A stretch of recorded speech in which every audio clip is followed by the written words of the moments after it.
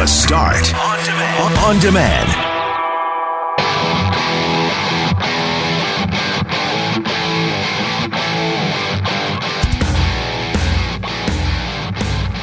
What were your favorite Christmas toys when you were a kid? We were thinking about this because ESPN released its latest power rankings, and in doing so, they equated every team in the NHL to a toy. The Winnipeg Jets, they deemed WEEBLES because they wobble, but they don't fall down. So that got us thinking about the big toy phenomena over the years, and that got us thinking about Christmas. So what are your favorite Christmas toys? We're also going to tell you about how medical cannabis has changed a Winnipeg woman's life. We'll tee up a 1-hour special on Winnipeg's crime wave that's happening on Sunday at 6 p.m. on Global Winnipeg. And the debate on parking in the Exchange rages on. I'm Brett McGarry alongside Greg Mackling and Loren McNabb, who's on vacation back on the 16th. We are Mackling, McGarry, and McNabb. And this is the Friday, December 6th podcast for The Start. So ESPN did something fun and Christmassy for their latest edition of the NHL Power Rankings. They put these out every Thursday. And to have a little bit of fun, they assigned an iconic toy to each team to describe their season so far. Before I give you the Winnipeg Jets, I'll just give you a couple other ones. How about the St. Louis Blues? They are the Snoopy Snow Cone Machine. Oh, I always wanted a Snoopy Snow Cone Machine. I think we all did. Yeah. Grinding the ice into shavings through brute force rather than battery-operated machinery. Craig Berube would be proud. The Washington Capitals. I don't like this one very much. How about the Boston Bruins? Number one in the rankings. What was the Washington Capitals? I don't know. I don't know this one. Official Red Ryder Carbon Action 200 shot range model air rifle. That's from Christmas Story. Oh, is that where that's from? Yeah. Oh, never mind. That was really good then. Yeah, that's outstanding. They were number two, or he's more commonly known, Alex Ovechkin. You'll shoot the lights out, kid. So there you go. So that is good.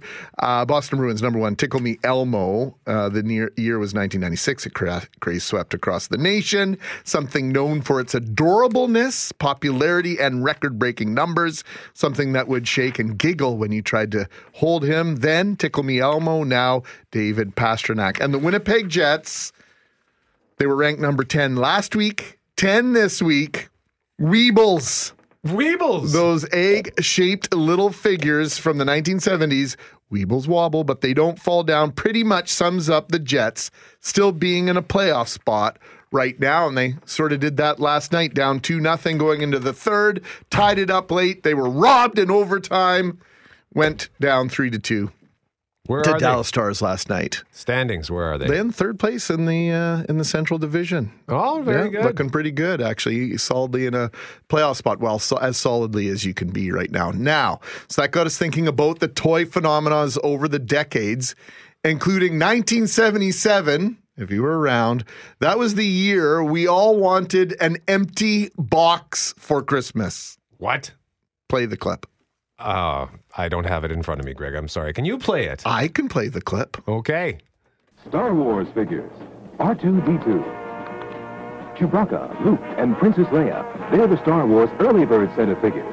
These action figures are not yet available, but this Star Wars Early Bird certificate package is in stores with this colorful Star Wars picture display stand and certificate to send in to get a set of figures by mail. They'll be sent to you at home between February 1st and June 1st. The Star Wars Early Bird certificate package, new from Kenner. Sent you February 1st to June 1st. Wow. Your Christmas gift. Good Lord. And these things flew off the shelves. The empty boxes. Yes, millions of them, because people wanted to get their hands on these figures, action figures. They were spectacular. George Lucas, say what you will about his filmmaking, particularly the prequels. I know people like to dump on George Lucas for those prequels, the Star Wars episodes 1, 2, and 3, but the man's a genius because the deal that he made in 77, he wanted the merchandise money. And I think the movie studio said, sure. Take it. Yeah, go ahead. Thinking that it wouldn't be a big deal. And someone in the newsroom just said, prequels suck. I'm going to guess that's Jeff Braun. But George Lucas got the merchandising rights, and that's how he built his empire, because Star Wars toys were huge. They were a huge part of my childhood, just massive. We had more than I care to remember because my mom threw thousands of dollars worth of toys in today's value into the landfill in St. James. Oh, God. Yeah, including my brother got, I think it's about 14, 16-inch Chewbacca. Complete with the blaster and his belt across his chest. Fantastic toy. We had it for years and years, but then, of course, the purge comes. Yeah. And you don't think about, at least we didn't back in the 80s, think about giving those things away. They ended up in the garbage. Tragedy. I sold mine at this like little community market at Park City West. Just in like the hockey rink in the middle of summer. They had like little tables. So I had this table full of all my toys and I just sold them all for, I don't know, 50 cents each, $1 each. All my Transformers, all my G.I. Joes, all my toys gone for, I don't know. I don't even remember what Pennies I made on the dollar, Brett McGarry. I wish I'd kept some of that stuff, but I already have enough clutter and junk. Right now, we want to switch gears to some sad news from the Winnipeg Police Service. Revealed yesterday, they lost one of their members, Banner, a police service dog who specialized in tracking and tactical support work and had an incredible career serving the community. Richard Kluche and Julie Buckingham spoke to Constable Jay Murray yesterday afternoon on the news on 680 CJOB. Oh, where to begin? Banner, there's just so many accolades. Banner was incredibly hardworking and really had the respect of a lot of officers that worked the street. Justin Cassavant, his handler, and Banner, they worked very hard together and were responsible for over 200 tracking arrests. They're involved in a number of high-profile incidents. One of them is the arrest of Brian Thomas. He was later convicted of the murder of Irvine Fraser. And they also worked with their tactical support team. So Banner was often involved in a lot of high-risk operations where the tactical support team was approaching a house where there might be weapons inside and did a lot of great work. Amazingly, Banner helped get 2 arrests in the bag less than 24 hours before he died. It was incredibly hardworking. Banner probably in the midst, I'm sure he probably wasn't feeling himself during that shift, but still managed to track from a stolen vehicle and help us arrest 2 individuals, and I think that's very impressive. Now, Banner came from a breeding program. He was born in May 2013 and has been with the police ever since, entering duty a year later. And someone who works in the area described as follows on social media. Fast forward an hour or so, and tons of other police cars show up at the vet and are parked all around the building. A bunch of officers get out of their cars and are standing at the door to meet the handler, who is walking out with a large box. The handler loads the box into the back of the K9 unit vehicle, and everyone appears to be crying and hugging. It's clear at this point that the police K9 has passed away. The officers stand around and console each other for a while, and everyone gets back into their cruisers. The K9 unit handler pulls out of the parking lot and puts on his lights, and every other cruiser turns on their lights as well, and they follow the K9 unit vehicle slowly down the street, about 10 to 15 cars. This dog had aggressive cancer, and that's what happens with dogs, right? I mean, I remember I used to house sit and take care of a dog named Norman, called him Stormin' Norman, and one day he just didn't want to come up the steps, 3 stairs. I took him for a walk. He just plop down. Turns out he had lymphoma, and he was gone within a week. It just happened so fast. So Constable Jay Murray commented on that impromptu honor guard. Yeah, and again, this speaks to the impact that Banner had on so many officers. A lot of them recognized the hard work that dog provided the police service and wanted to extend that courtesy back and send off Banner appropriately. So this was an impromptu procession. It's not something that's planned. It's not something that is formalized. But I think it just goes to show the respect that those officers wanted to pay Banner as a thank you for everything that Banner has done for the Winnipeg Police Service. Now, I know they use the word handler, Brett, but these canines, these dogs, and their quote handlers are partners. I'm friends with someone who's in the K9 unit, and they are a member of the family. They live with the officers. They are an integral part of one another's life. And the Winnipeg Police Service released a statement regarding PSD Banner from its handler, partner, Constable Justin Cassavant. Police service dog PSD Banner was a dual-purpose canine with specialties in tracking and tactical support work. He had more than 200 tracking arrests including the arrest of Brian Thomas, who was convicted of the murder of Winnipeg transit driver Irvin Fraser. He also took part in hundreds of high-risk operations with members of the tactical support team. Less than 24 hours prior to his passing, on what turned out to be his last official shift, PSD Banner tracked a stolen vehicle to a residence, which led to the arrest of 2 individuals. Banner started showing symptoms of being ill on Tuesday and was taken to a veterinary hospital. On Wednesday morning, it was determined that he had aggressive cancer that was causing him to deteriorate rapidly. It was a great ride that ended way too soon. We wore our hearts on our sleeves and left it all out on the streets. My wife and I would like to thank everyone for all the support we've received. We'd also like to acknowledge Bridgewater Veterinary Hospital for the care they provided and thank retired Sergeant Dave Bessenson and Constable Dennis Robert for training and developing myself and Banner.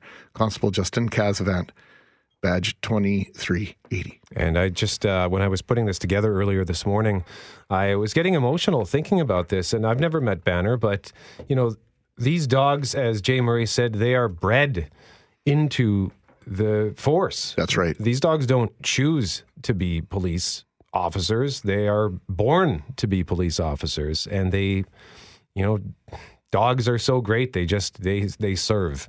And they are incredible animals. And condolences to Constable Justin Casavant and the Winnipeg Police Service for losing what was an incredible member of the service and an incredible member of this community. Yeah, they do work that we just got a tiny taste of in that statement that we just shared with you. The work that the K9 unit does in our city largely goes unacknowledged, and condolences to everyone who knew Banner, who worked with him, worked alongside him. Our thoughts are with you today.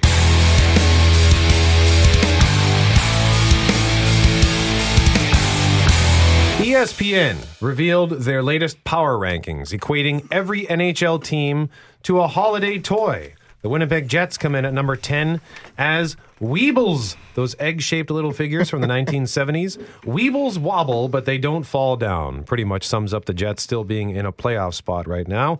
So that got Greg thinking, hey, what was your favorite Christmas toy? Your favorite toy phenomenon? So Jeff Braun is here. Kelly Moore is here.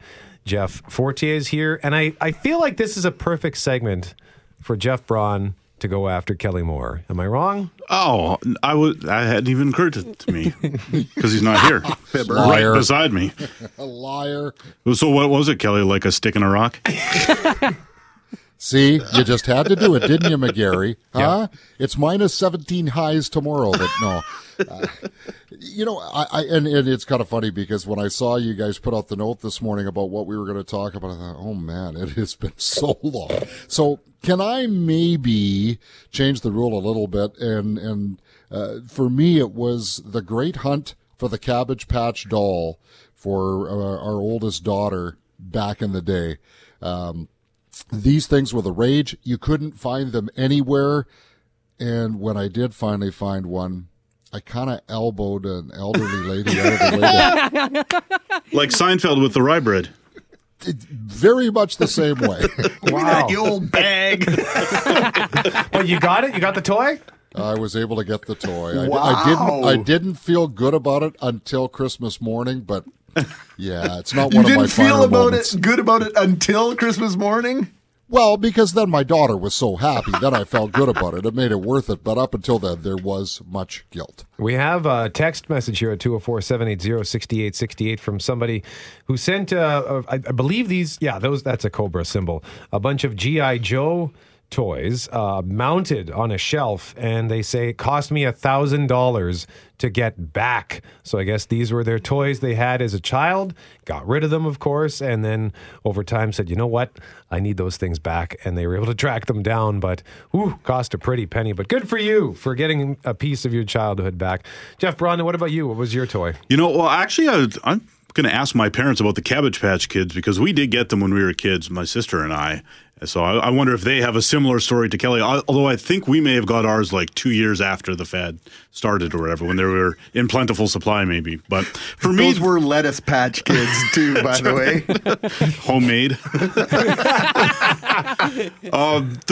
The present I was always most excited about was in Christmas of '84, I got Transformer. I got Thundercracker, one of the planes. It was just the best toy ever. Nice. And actually, that was kind of... the couch potatoes are on the same wavelength here because for me... Megatron must be stopped, no matter the cost. So that was Optimus Prime. You got the touch. Sorry, I had to let that music play out there for a second. That was Optimus Prime. I got him, I think, for my birthday. But I remember when I was in grade 2, I got Megatron for Christmas. And I was so excited until I realized how hard he was to transform. Thank goodness you said that, because I'm sitting here, I'm thinking, I can't stand Transformers, because I'm too old to have had the Transformer toys as a kid. And whenever my kids get them now, I want to hide them because they're impossible to put back together. Whatever, like if you get them into the robot or whatever they are, is that what they are? Yeah. Essentially robots. Yep. Robots in disguise. Oh, yeah. See? I don't even know the cars secret and trucks code. and stuff. Or a gun, I guess, is what Megatron was. Yeah, right? and I put them back together to whatever vehicle they're supposed to be. It's not easy. Also, just as a sidebar, hilarious toy for a child. He transforms into a handgun and then a sniper rifle. Great. Wow. Outstanding. Made That's in the America. What about you, Forte? You know what? It's not really a toy. It's more, it's cardboard boxes. Are you a cat? I would make cardboard box forts, and then there's one time when I had some friends over, and I don't know who it was, but we had our soccer cleats on. We were just outside. We go inside the cardboard box fort, and somebody had stepped in dog poo. Oh, no! So it turned to a poo fort. Hey, you know what, though? There's something to be said for that. How many times have you, when you pulled the toy out of the box, you played with the box? That's true. And it makes sense, Jeff. Forte. It makes absolute sense. Oh. Sorry about the pun Fort. there.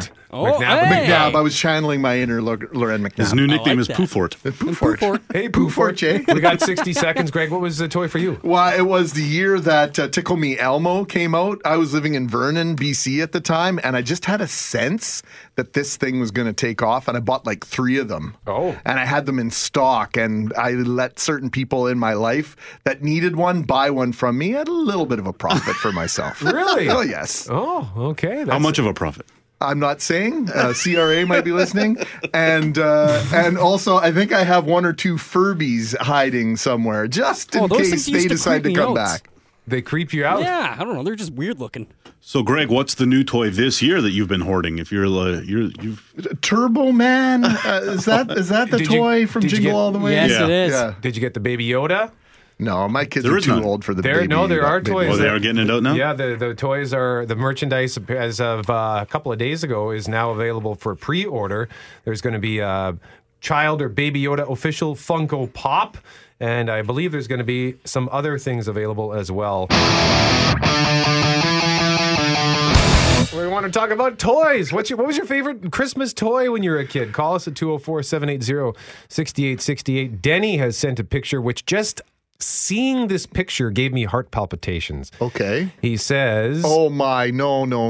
Yeah, for several years in a row, I received a new Rubik's Cube, never any different from the previous one, and I never did memorize the formula for solving it. But that's not the picture he sent. As a side note, do you remember an odd thing that hit the scene a little later, maybe 1986 or so, called Rubik's Magic Puzzle? I got one of those too, equally as fascinating and frustrating as the cube. So this was a flat thing. I think its original shape was like a rectangle. I think you're right. But and maybe they came in different shapes, or maybe you could form it into different shapes. But you basically had to flip these tiles.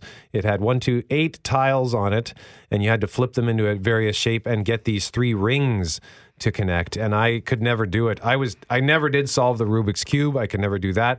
My buddy Kent, his boy Elliot, is a cubing machine. He's got like Rubik's Cubes with like rows of 5 tiles instead of, what is the typical cube is just 9 by 9? 9x9? Okay, yeah. No, it's squares, right? Yeah, so 9 squares on each side? 9 squares on each side. So then he's got one with 25 squares. Good Lord. On each side. Oh, and my word. And he solves them like lickety-split. He goes, I think they actually went to some sort of cubing convention. He's got just dozens of them. Have you seen the guy? There's a video out on social media right now. He's got 3 Rubik's Cubes, and he solves them as he's juggling them. Come on. I'm not even kidding, man. Lots of great text messages on this. One of our listeners sent a picture with this. I still have 2 dolls from my childhood. Baby, Magic, and Kissy. Kissy got me through a serious illness in the hospital. I have them both today in mint condition, and they are over 55 years old. That from Kathy. Call us at 204-780-6868 if you want to weigh in. Tell us what your favorite Christmas toy was. We'd love to hear your voice. I know we don't normally do that this early in the morning, but if you want to weigh in, call us right now. Good morning from Tim. When I was about 8, I got a Johnny 7. Johnny 7! Which was a 7-in-1 Army-style gun, and I played with it for years. Parents must have been thrilled with that. How many toys did you get, Greg, where you played with it once or twice and never touched it again? I know I'm guilty as charged with that. 100%. And this might have been one, actually. I'm going to play a clip. Some of us are going to remember this one. Little kung fu going on here. Yeah. And here is G.I. Joe with Kung Fu Grip. G.I. Joe with Kung Fu Grip. Wow. Yes, it was an action figure. He had his fingers would interlock and he'd do different things. And yeah, it was way better on the ad than it was in real life. Let's put it that way. Roberto is at 204-780-6868. Good morning, Roberto. Good morning, boys. How you doing? Not too bad. How about you guys? Good. What was your favorite toy? Well, technically it wasn't mine, but my brother got the Technodrome from Ninja Turtles, so I took that over as soon as he got it. The Technodrome. My God, how big was it? When I was a little kid, it felt like the size of a house, but I'm sure it was only a foot high. That's an impressive gift, and I can understand why you took it over. Yeah, absolutely. Oh, man, the Ninja Turtles, the Teenage Mutant Ninja Turtles. Remember their theme song? I love them. Teenage Mutant Ninja Turtles, Teenage Mutant Ninja Turtles, Teenage Mutant Ninja Turtles. Heroes in a half shell. Turtle power. Oh, is it ninjas in a... It's Heroes in a half shell. Oh, dang. Roberto, why don't you do the tag for us? Shoot, I don't know, man. No, it was Heroes in a half shell. Oh, okay, yeah. And then what followed that?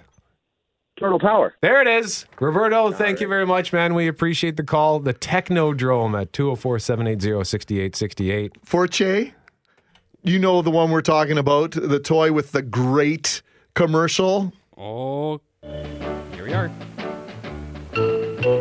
Who walks the stair without a care and makes the happiest sound?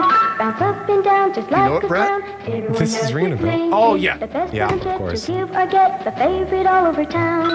The hit of the day when you're ready to play. Everyone knows it's Slinky. It's Slinky. It's Slinky, it's Slinky. The best of the toys. It's Slinky. It's Slinky. The favorite of girls and boys. I always preferred Log. It's Log. It's Log. It's fun for a girl and a boy. That's from Ren and Stimpy. I actually have a Slinky that I when I'm sitting on my couch, I kind of use it like a yo-yo. I just sort of bounce it up and down. And then I would spin it around, but then I got it all tangled up a couple of years ago. Of course you did. So I had to go buy a new one. I was going to say, I've never owned a Slinky that hasn't been like destroyed. Yeah. That just gets all mashed up and... I've got a piece of metal here. It's a cast off from something else I've made. How can I turn this into a multi-billion-dollar enterprise? Oh, I'll just coil it up and see if it'll walk downstairs. And there you have Slinky. One of our listeners said that was their favorite toy. That was one of our listeners, Pat, this morning. Well, I was going to say, wasn't there such thing as pet rocks where... Oh, yes. Just a rock? Pet rock, yep. Oh, and here's someone for you, Forte. When I was 7, my parents bought a new fridge for Christmas. I had the box it came in for like 8 months, even used it as a car and went downstairs in it. That's awesome. Yeah, we used to go to stores and ask them, hey, do you have any empty fridge boxes or big boxes? So, yeah, and make forts out of them. Well, let us know at 204-780-6868. What were your favorite Christmas toys when you were growing up as a kid? I mentioned for me, Megatron was a big one. I got some amazing G.I. Joe toys. I think the Nintendo Entertainment System, though, was the thing that ultimately replaced toys for me. When I got the Nintendo, video games That was the new thing for me. One of our listeners saying the $6 million man doll. Oh, yeah. When you actually held up Steve Austin's head, you could look through the back of his head and it had a bionic eye. It was like a magnifying glass inside. It was kind of cool. Oh, that's cool, but also creepy that he's got a hole in the back of his head. Yeah, just like a peephole in a door. And one more text. My husband decided he wanted to get our daughter a Cabbage Patch doll, but waited until December 23rd to go shopping. Uh-oh. Ended up with a male doll called Harvey George. Raised a lot of eyebrows. Was hard to find clothes for, but it was around for years. Right now we're going to talk about parking. Yeah, yesterday morning, City Councillor Scott Gillingham told the Start improvements to pedestrian safety across the city are under review, including a specific look at the pedestrian crosswalk at Ness Avenue and Woodlawn Street, right across from the St. James Civic Centre.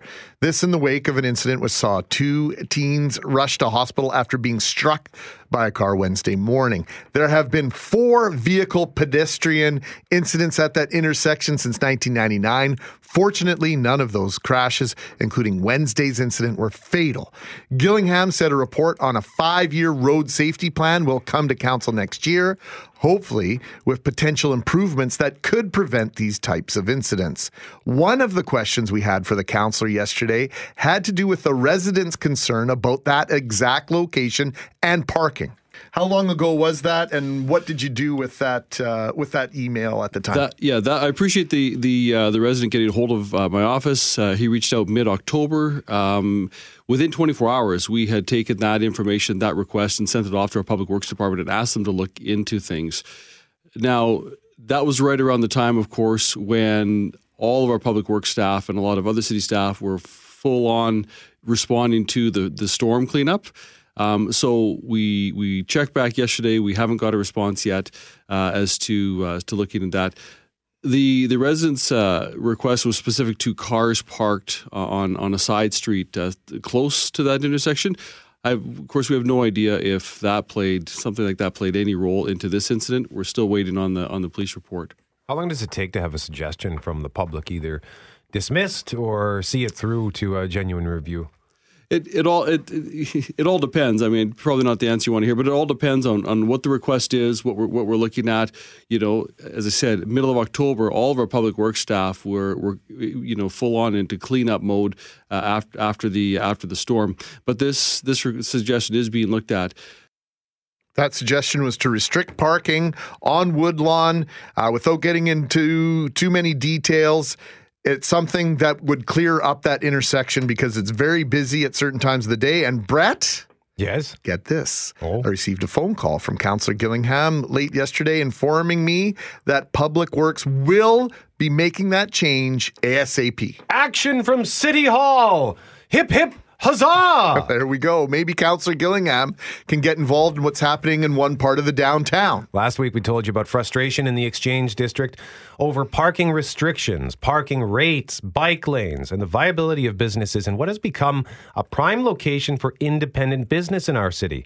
Abi Khan is a former Winnipeg Blue Bomber and successful entrepreneur. He has been one of the voices asking for common sense and a conversation with the mayor. Has that happened yet? Unfortunately, I have not heard from the mayor, or his team. I am been told that the mayor and his team have followed up with the Exchange Biz, David Pinsetto there, but this was not an Exchange Biz-led petition. This was a petition led by local businesses in the Exchange that we went around, myself, Mike, and Nick, who own restaurants in the Exchange, went around and got petitions signed and people activated. And unfortunately, no, I have not heard from the mayor or Jason or anyone other than one city council I've heard from. Amy Sire owns Community Gym, and she says her clients are facing huge challenges with parking. We just opened May 22nd this past year, so we've been open for just over 6 months. Actually, it's been quite great for us. When I decided to open a business, I knew I wanted it to be downtown. Some issues that we run into isn't so much the same issues that everyone's running into. Is that we have people coming at different hours of the day. So, for example, we have classes that run at 6 a.m. Well, there's snow routes across all of the Exchange, and many of my clients receive tickets early 6 a.m. morning on December 2nd when there was actually no snow.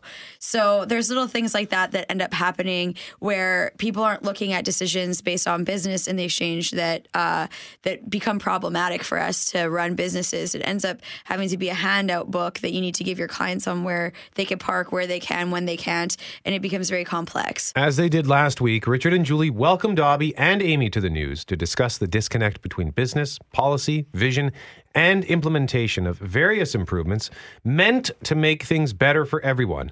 On their behalf, Global News asked city councillors for their advice and reaction. When they jacked up the parking rates to $3.50 an hour, they really caused a huge problem, and people don't want to pay that kind of money to park. Councillor Santos, who has the Exchange District in her area, the first thing we think is doable is to get that 50 cents an hour off of the parking rates. Councillor Brian Mays is a member of the Mayor's Inner Circle, known as Executive Policy Committee. He was asked about taking away some of those bike lanes. Never say never is probably a better statement. I have no interest in getting into that whole debate on the fly. We'll take a look at it. In trying to get more people to cycle, you don't want to have the adverse effect of killing the golden goose of the exchange. So we got to sit down and see what we can do. So we heard from Ross Eady, and then that was the voice of Brian Mays on the other side of Global News with Jeff Braun. We will get Amy and Obby's reaction to those words from those two city councillors. Now, you also said there was a good text message that you wanted to read at 204-780-6868. Parking in the exchange. I'm from out of town. I thought I'd take my wife out to Sibo Restaurant for a date. That's by the Mir Hotel, out in the old pump house out on the river. Beautiful spot. We got a ticket because I drove in and parked instead of backing in and parking, probably on Bannatyne, I'm guessing in one of those back-in angle parking spots that I'm a fan of, while I realized it was my fault for not seeing the little sign. I'm not used to downtown, so I take responsibility. But I was parked. I was safe. I paid to be there. I was contributing to our province's and city's economy, and then I got a $50 ticket. Nothing says stay away like bureaucracy. Thank you, City Hall. Wow.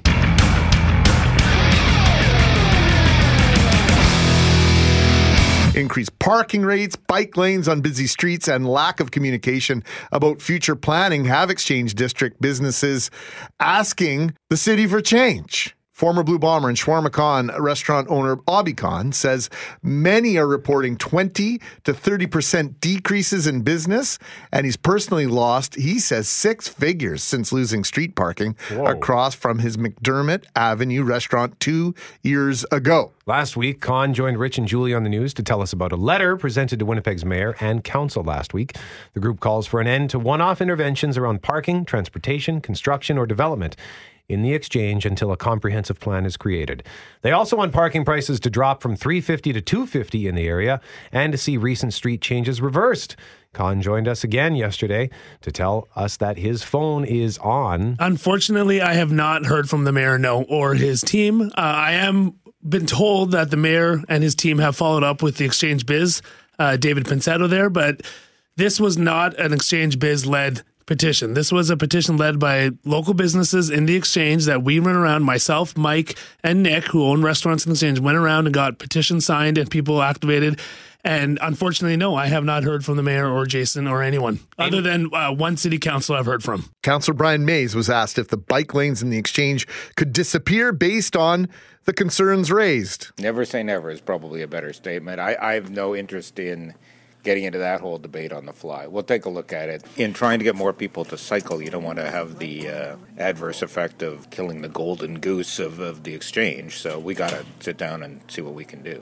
Khan and Amy Sire, who owns Community Gym in the exchange, had this reaction to May's comments. They literally added bike lanes and infrastructure on the fly, and they just did it a couple months ago with putting a loading zone in front of across the board. No consultation. They just did it.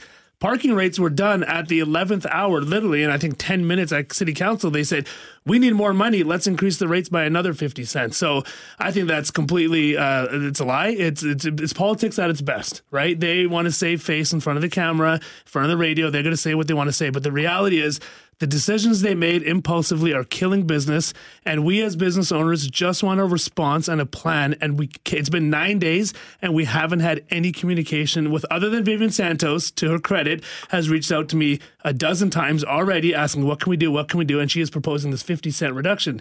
My reply to her was, it's not just a matter of the 50-cent reduction. It's, again, our number one point is, what is the master plan? Yeah. It's not get rid of bike lanes. It's not reduce parking rates. It's what is the plan in general for the exchange?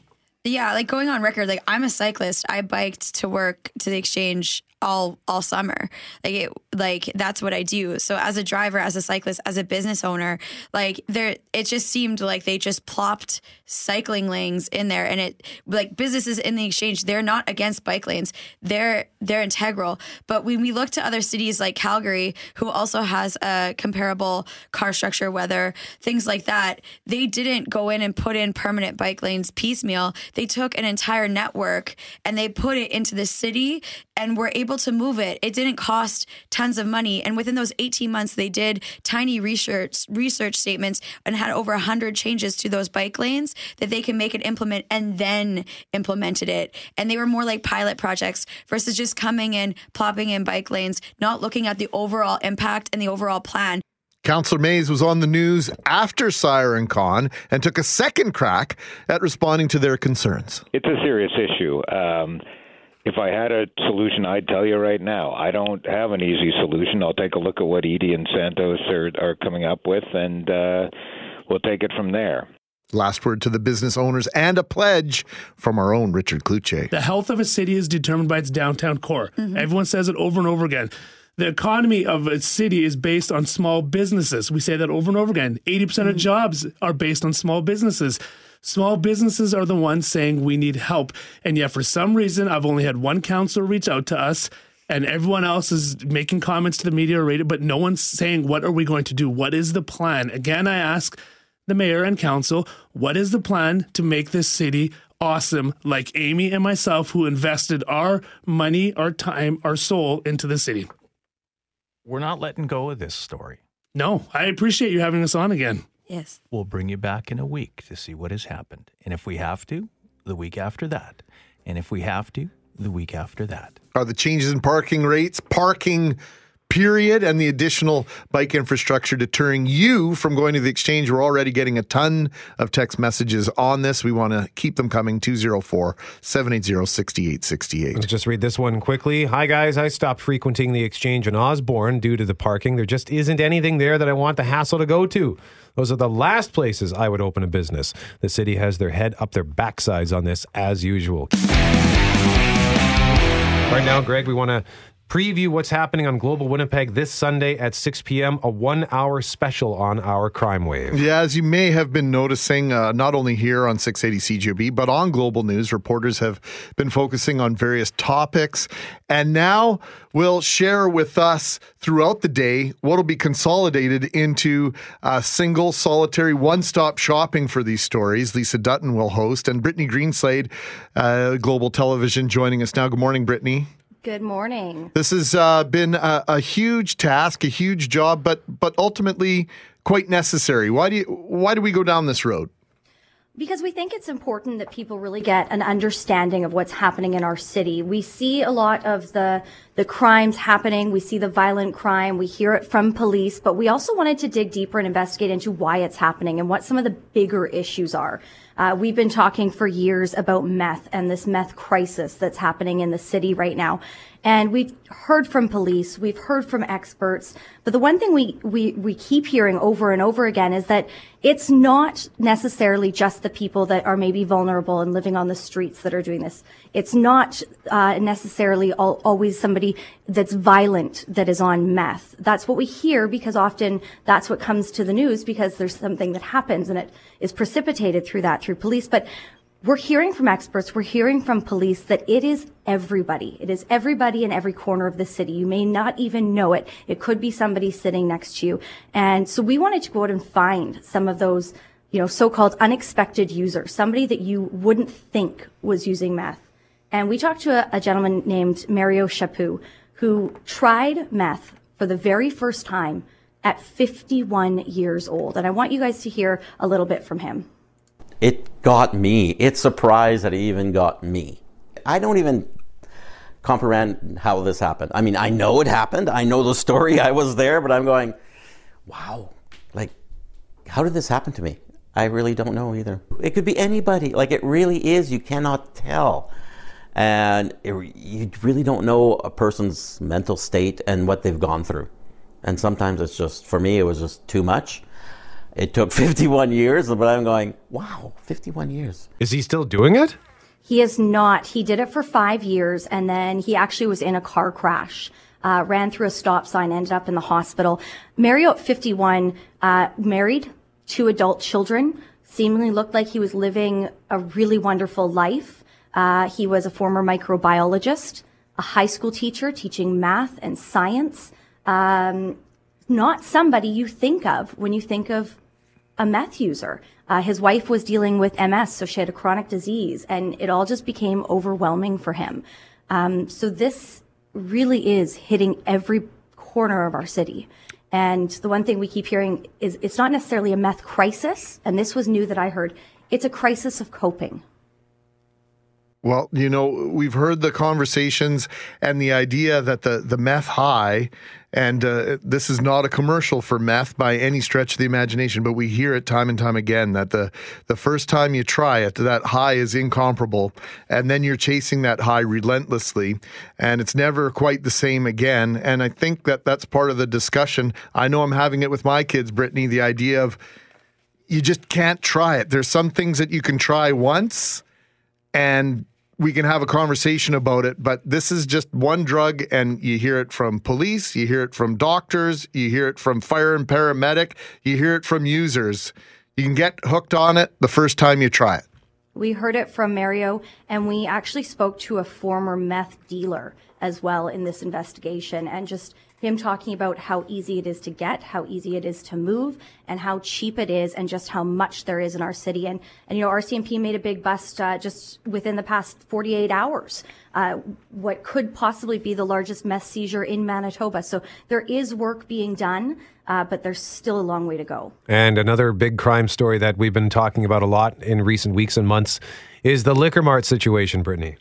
Yeah, we talked to Randy Chase, who was the Tyndall Park employee who was punched and ended up in the hospital. So we spoke to her. So you'll hear a little bit of her words and just the difficulties that she's going through. But one of the things that we really wanted to dive deeper into is where are the arrests being made, who is being arrested, and following this through the court process. We went and listened to recordings from different court sittings and sentencings. We looked through court documents. We spoke to police. They know who the prolific offenders are. We got a list of 7. They know who they're offending with time and time again. One of the court documents we found was a 22-year-old who started drinking at the age of 11. He had just completed a 9-month sentence for 71 liquor thefts. 3 days later, he was out and arrested for the exact same crime in November, sentenced to another 45 days. It comes down for a lot of these offenders who are struggling with alcohol abuse. We know it's been difficult to get numbers from liquor and lotteries, but they're saying more than 450 people have been arrested since this escalation started in 2010. And when we talk about those prolific offenders, police know who they are. And I think one of the most shocking quotes that I heard throughout this whole thing came from Chief Danny Smythe.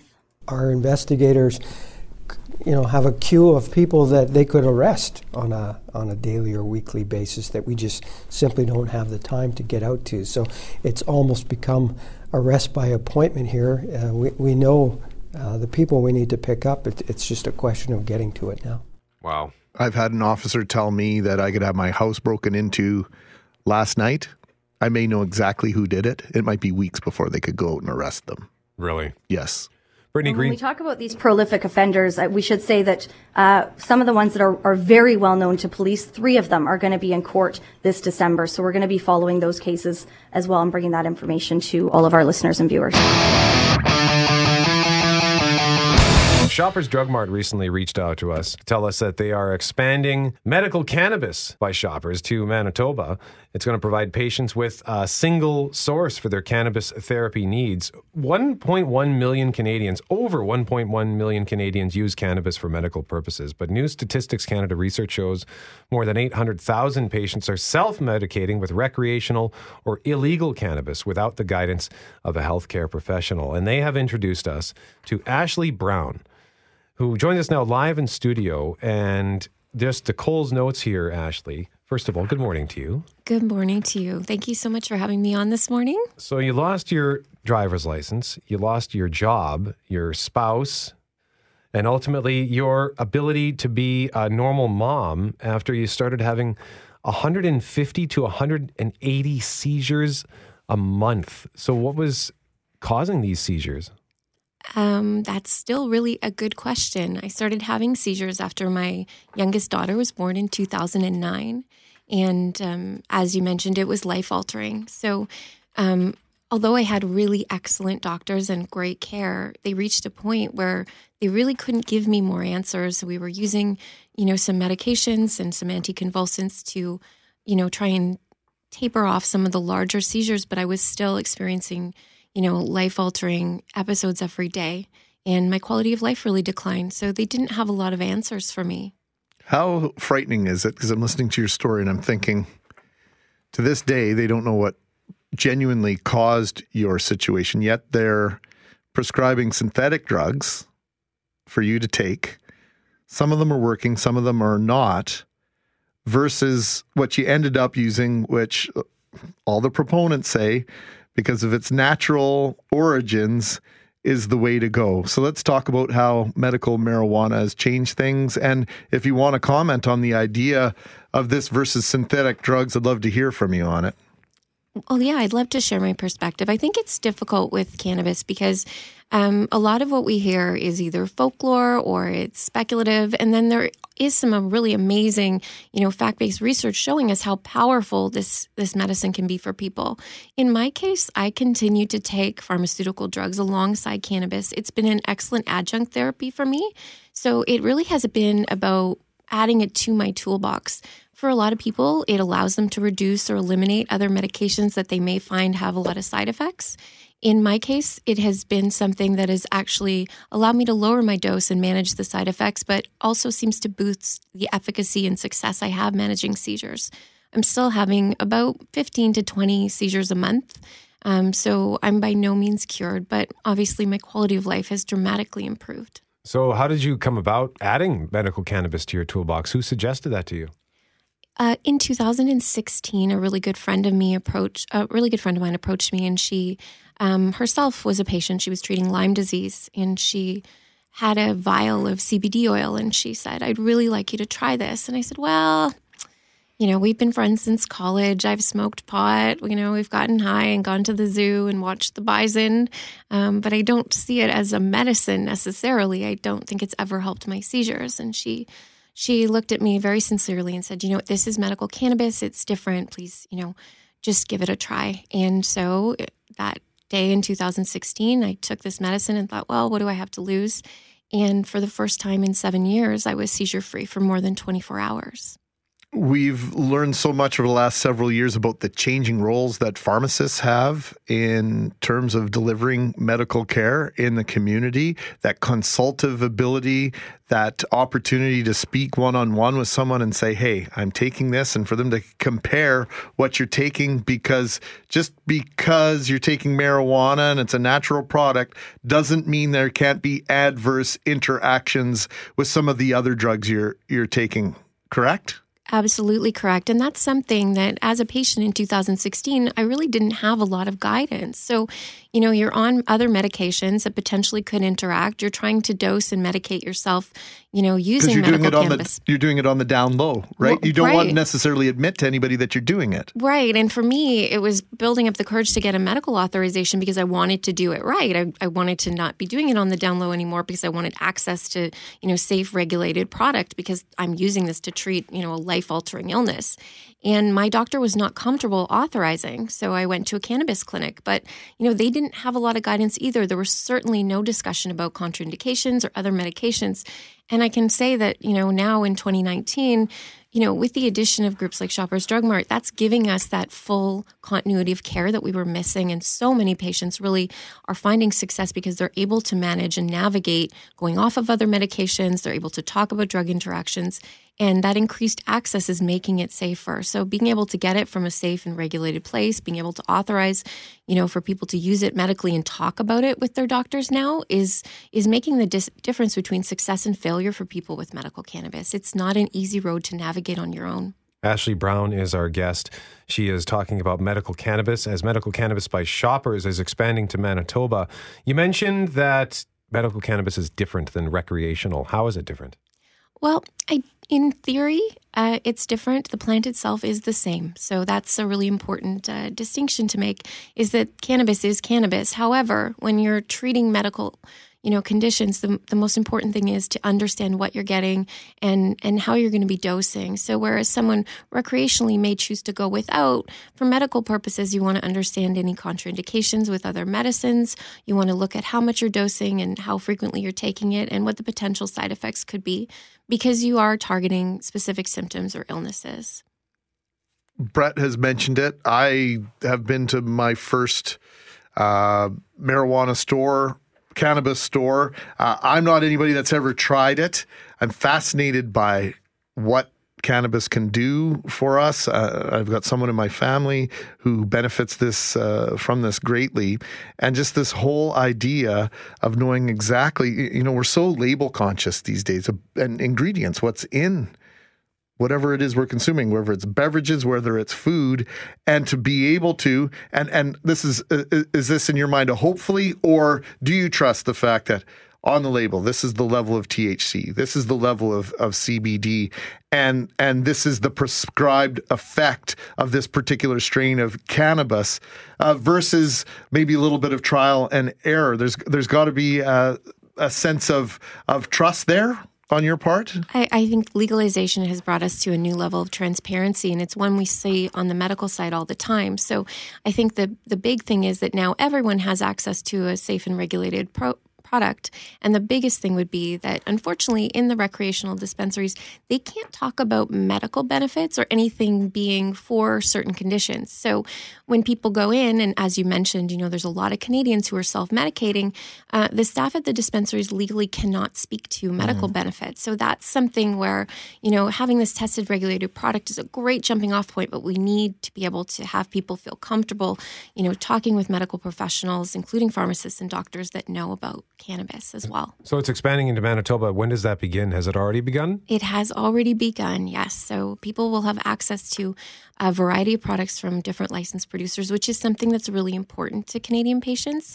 Not everything works for everyone. So having choices and doing some trial and error with the support of a community and of other, medical practitioners is extremely important. Okay, and you can get more information at cannabis.shoppersdrugmart.ca. Ashley Brown has been our guest. She was having 150 to 180 seizures a month, but medical cannabis has helped reduce that. How many would you say you have now before we let you go? About 15 to 20 now a month, yeah. That's still a lot.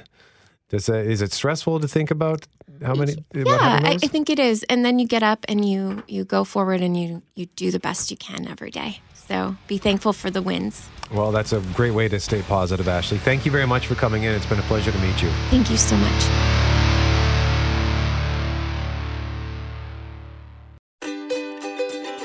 Hey, thanks for listening to the Start Podcast. We are available on Apple Podcast, Google Podcast, wherever you find your favorite podcasts. Subscribe now and never miss an episode. And if you like what you hear, rate the show, tell us what you think, and hey, even tell a friend about the podcast.